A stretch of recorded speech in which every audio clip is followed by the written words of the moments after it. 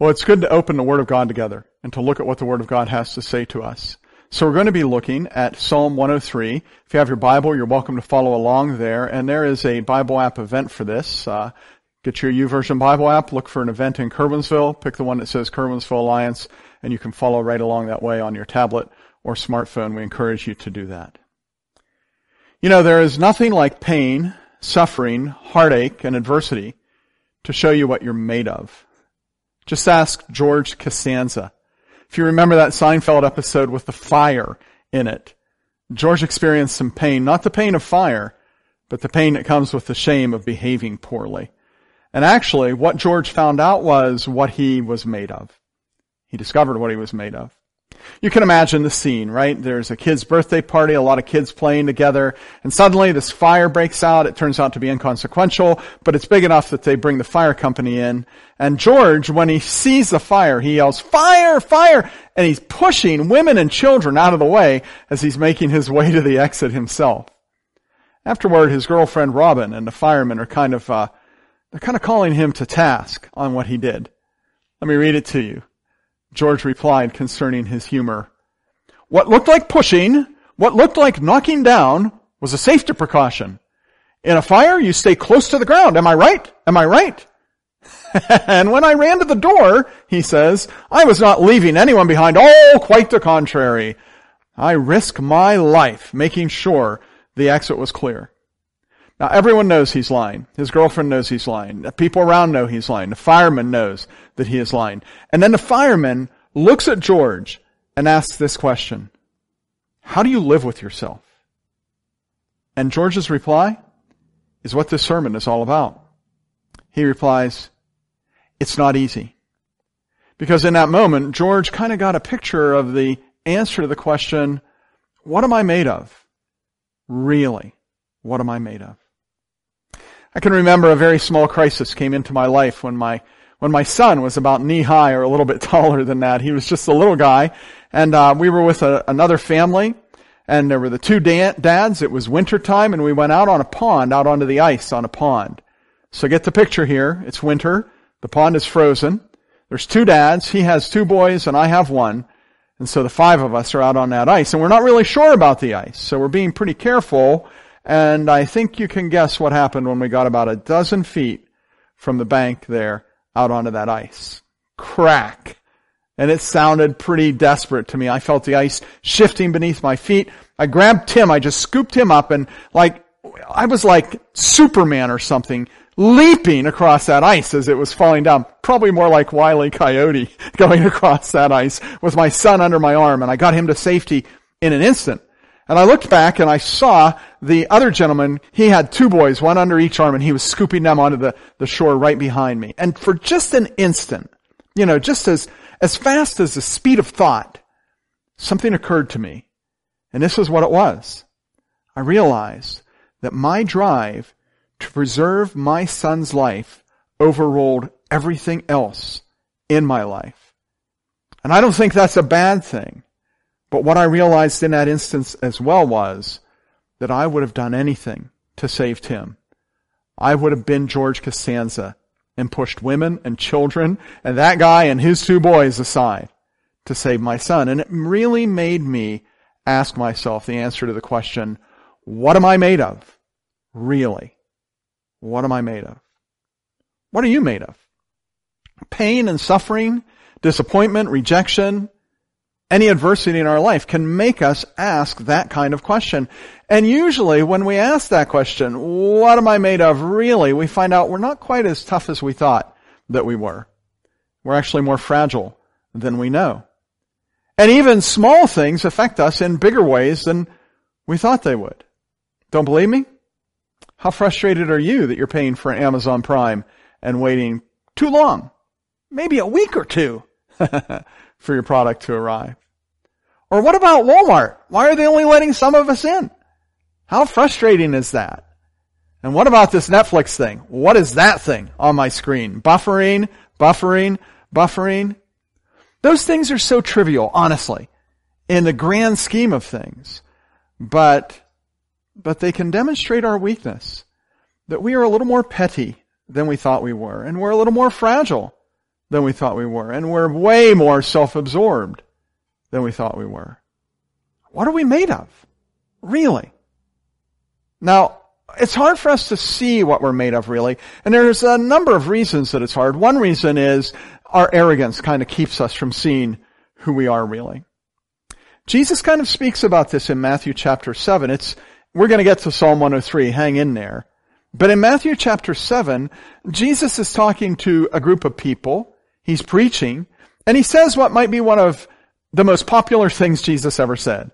He says in verse 1, "Do not judge or you will be judged." Everyone loves that. But listen to the rest of what he says.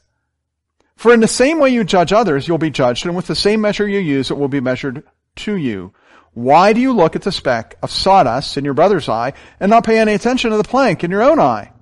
How can you say to your brother, 'Let me take the speck out of your eye,' when all the time there's a plank in your own eye? You hypocrite," Jesus says. "First, take the plank out of your own eye, and then you'll see clearly to remove the speck from your brother's eye." So you see that Jesus isn't telling us we should never take note of fragility and of problems and even sins that other people have. He wants us to help one another in dealing with such things in our spiritual life. His point is this: don't let your arrogance lead you to a place of ignorance concerning your own foibles, your own moral issues. When you let go of your arrogance, you begin to ask this question: what am I made of, really? Arrogance prevents us from seeing our fragility, and our tendency to compare does the very same thing. A year ago, my doctor said to me, "Steve, I'd like you to start exercising." And she told me how much I needed to exercise. She said, "I'd like you to begin that. And so you know what I need to do? I need to find a new doctor." No, not really. Here's the problem I tend to have about that, though. I compare myself to other men my age. And I choose which guys I want to compare myself to. And I feel pretty good about myself. And I say, well, compared to him, I really don't need to exercise. That is not healthy. And that is not wise. Comparing yourself to others is really an unhealthy choice that would lead me to a bad place. Spiritually speaking, it's the same.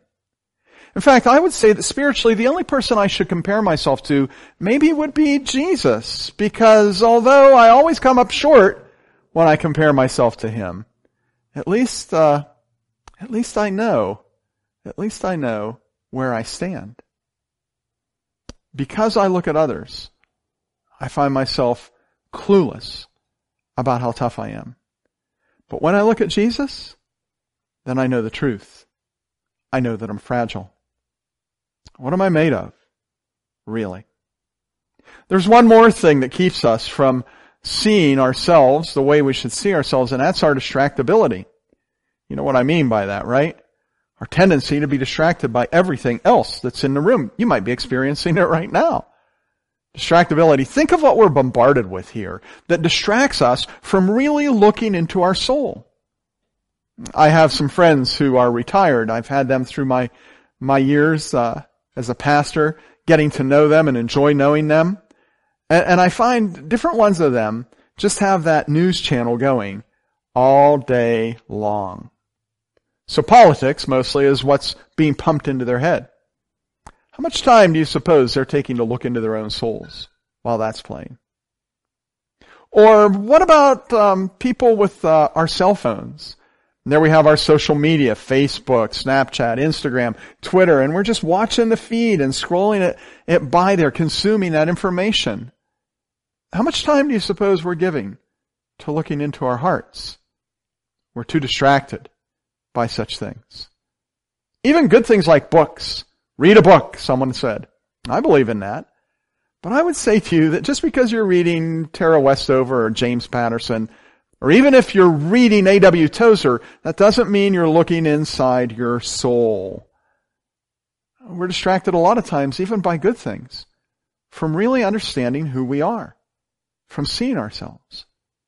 And if we're distracted by such things, if we're allowing our thoughts to be pulled aside by such things, that's a problem.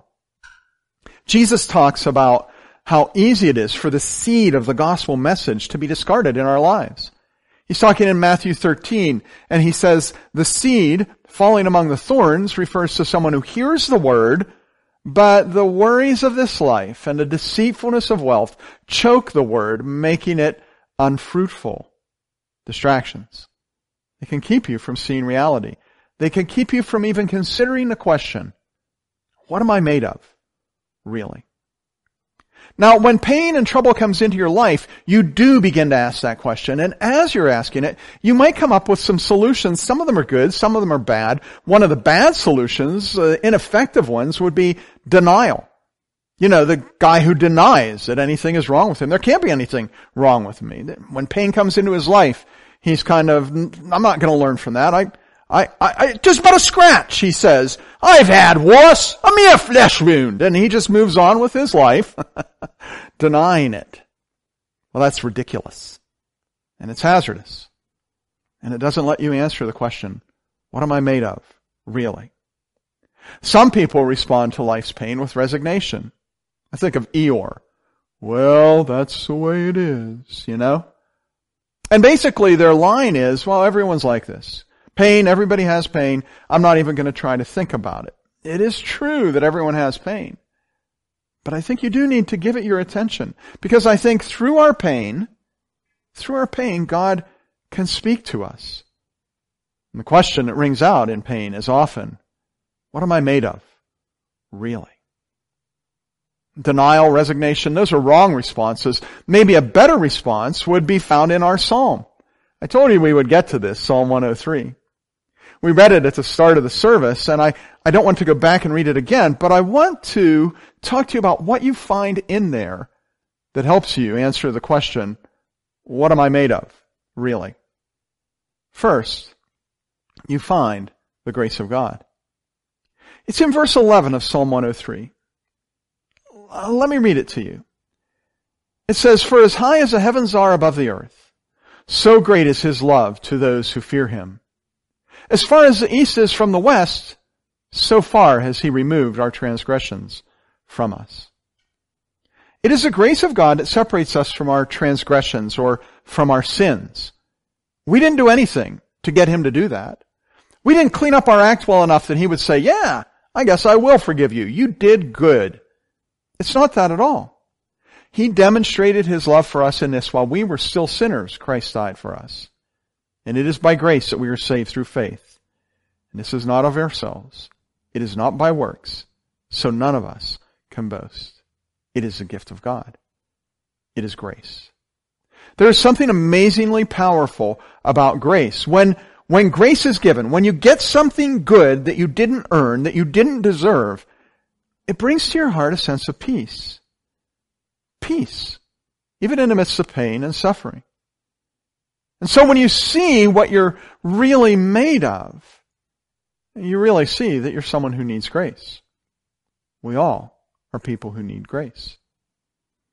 A second response to suffering and to this question of what am I really made of is find your compassion in God. It's important to understand that grace is never robotic. Let me say that sentence again. Grace is never robotic. It is never without feeling. It always has an emotional quality to it. So that policeman who doesn't pull you over when you're speeding because he's nearing the end of his shift, he's not really showing you grace at all. He's not thinking about your need. He's thinking about his own schedule, not your situation. However, that same policeman who pulls you over when you're speeding and sees that you have a sick child with you and you're rushing to get that child to the emergency room and he decides he'll let you off the hook, he is giving you grace. You were speeding, you deserved the penalty, but he saw your situation, and whether he would admit this or not, something emotionally happened in his heart. And he made an emotional call on what was happening there. And he showed you grace. Grace always involves compassion, and compassion always involves the heart. And you see God's compassion in this psalm. In fact, it's in the verses that we just read. Just following that, in verse 13, it says, as a father has compassion on his children, so the Lord has compassion on those who fear him. And there's something about compassion that when you sense it, your failures, your pain, your heartache, the obstacles you're facing, they do not seem quite as formidable as they once did. What are you made of really? Well, number one, you are made of something that requires the grace of God. And number two, you are made of something that requires the compassion of God. I want to ask you third to respond to this question of what are you made of really by finding acceptance with God. The very next verse of Psalm 103 is one of my favorite verses in all of Scripture. It's verse 14. It says this, "For he knows how we are formed. He remembers that we are dust." For he knows how we are formed. He remembers that we are dust. You notice it doesn't say God knows how we are formed and he remembers that we are granite, solid rock. It doesn't say that. It doesn't say he knows how we are formed and he knows that we are not unlike the majestic mountains. It doesn't say that. It doesn't say he knows how we are formed and he knows that we are of the earth and solid as the earth. It doesn't say that at all. It says we're dust. It says we're dust. There's not a lot of strength in dust. Well, now we know what we're made of. We're dust. What are you made of, really? Dust. The New Living Translation says, he knows how weak we are. We remembers, and it adds this word, that we are only dust. And I think that's an accurate portrayal of what's being said there. Eugene Peterson, in his paraphrase of Scripture in the Message, he says it this way. He says, he knows us inside and out, keeps in mind that we're made of mud. What are you made of? Really? Mud. Dirt. Dust. And when you begin to understand that, it doesn't make you feel bad about yourself. It makes you feel great about the one who remembers you, about the one who loves you. What do you do with the questions that pain poses, especially this question, what am I made of really? Well, don't ignore what it shows you. Adjust your perspective concerning it. Adjust your perspective concerning it. I want to tell you that unless the Word of God is giving you your perspective, then your perspective is coming from outside influences that may or may not fit with you as a person. And if your perspective is being formed from anything, by anything other than God Himself, that will be a problem for you. How do you get to that point? By God's grace. But if you don't mind, I'd like to give you a little bit of advice on how you can get to that point. And the first thing is this. Address your perspective of yourself and adjust it if it needs adjusting. If you feel like you're the Black Knight, I'm invincible! That's a perspective that's going to cave in. That's going to fall apart. Your perspective of yourself needs to conform to reality. Not who you wish you were, not who other people tell you you should be, not who your mother always said you would be, not who you used to be, but who you are and who God wants you to be. Period. And when you do that, when you begin to get your perspective from God's Word, from the Bible, on who you should be, then you're actually falling in line with what God speaks about in Romans 12. Where in verse 3, he says, don't think of yourself more highly than you ought, but think of yourself with sober judgment and according to the measure of faith that you've been given by God. God shows you who you are. And you need to have your perspective adjusted so that you understand who you are in light of who He is and in light of what He thinks. And as God shows you what you're made of, you will begin to feel more comfortable in your skin, more comfortable with your life. Even though you realize you're made of mud, it's okay because God gets that and He treats you accordingly. He treats you with love and compassion and tenderness and gentleness. And if you don't understand that, if you can't grasp that, then you need to adjust your perspective of God and conform your perspective of God to what the Word of God says about Him. You already heard it. It's been read twice this morning. It's verse 13. As a father has compassion on his children, So the Lord has compassion on those who fear him. For he knows how we are formed. He remembers that we are dust. God's not insulting you when he tells you that you're dust. He's remembering how you were made from the dust of the earth. He's acknowledging that there are certain weaknesses that come with being human. And he loves you and wants to help you through them. What are you made of? Really? You're made of dust. And God takes care of you because he cares for you so deeply. When you can adjust your perspective of yourself and your perspective of him to conform to that, then you can reap the benefit of that question that pain brings into your life. What am I made of?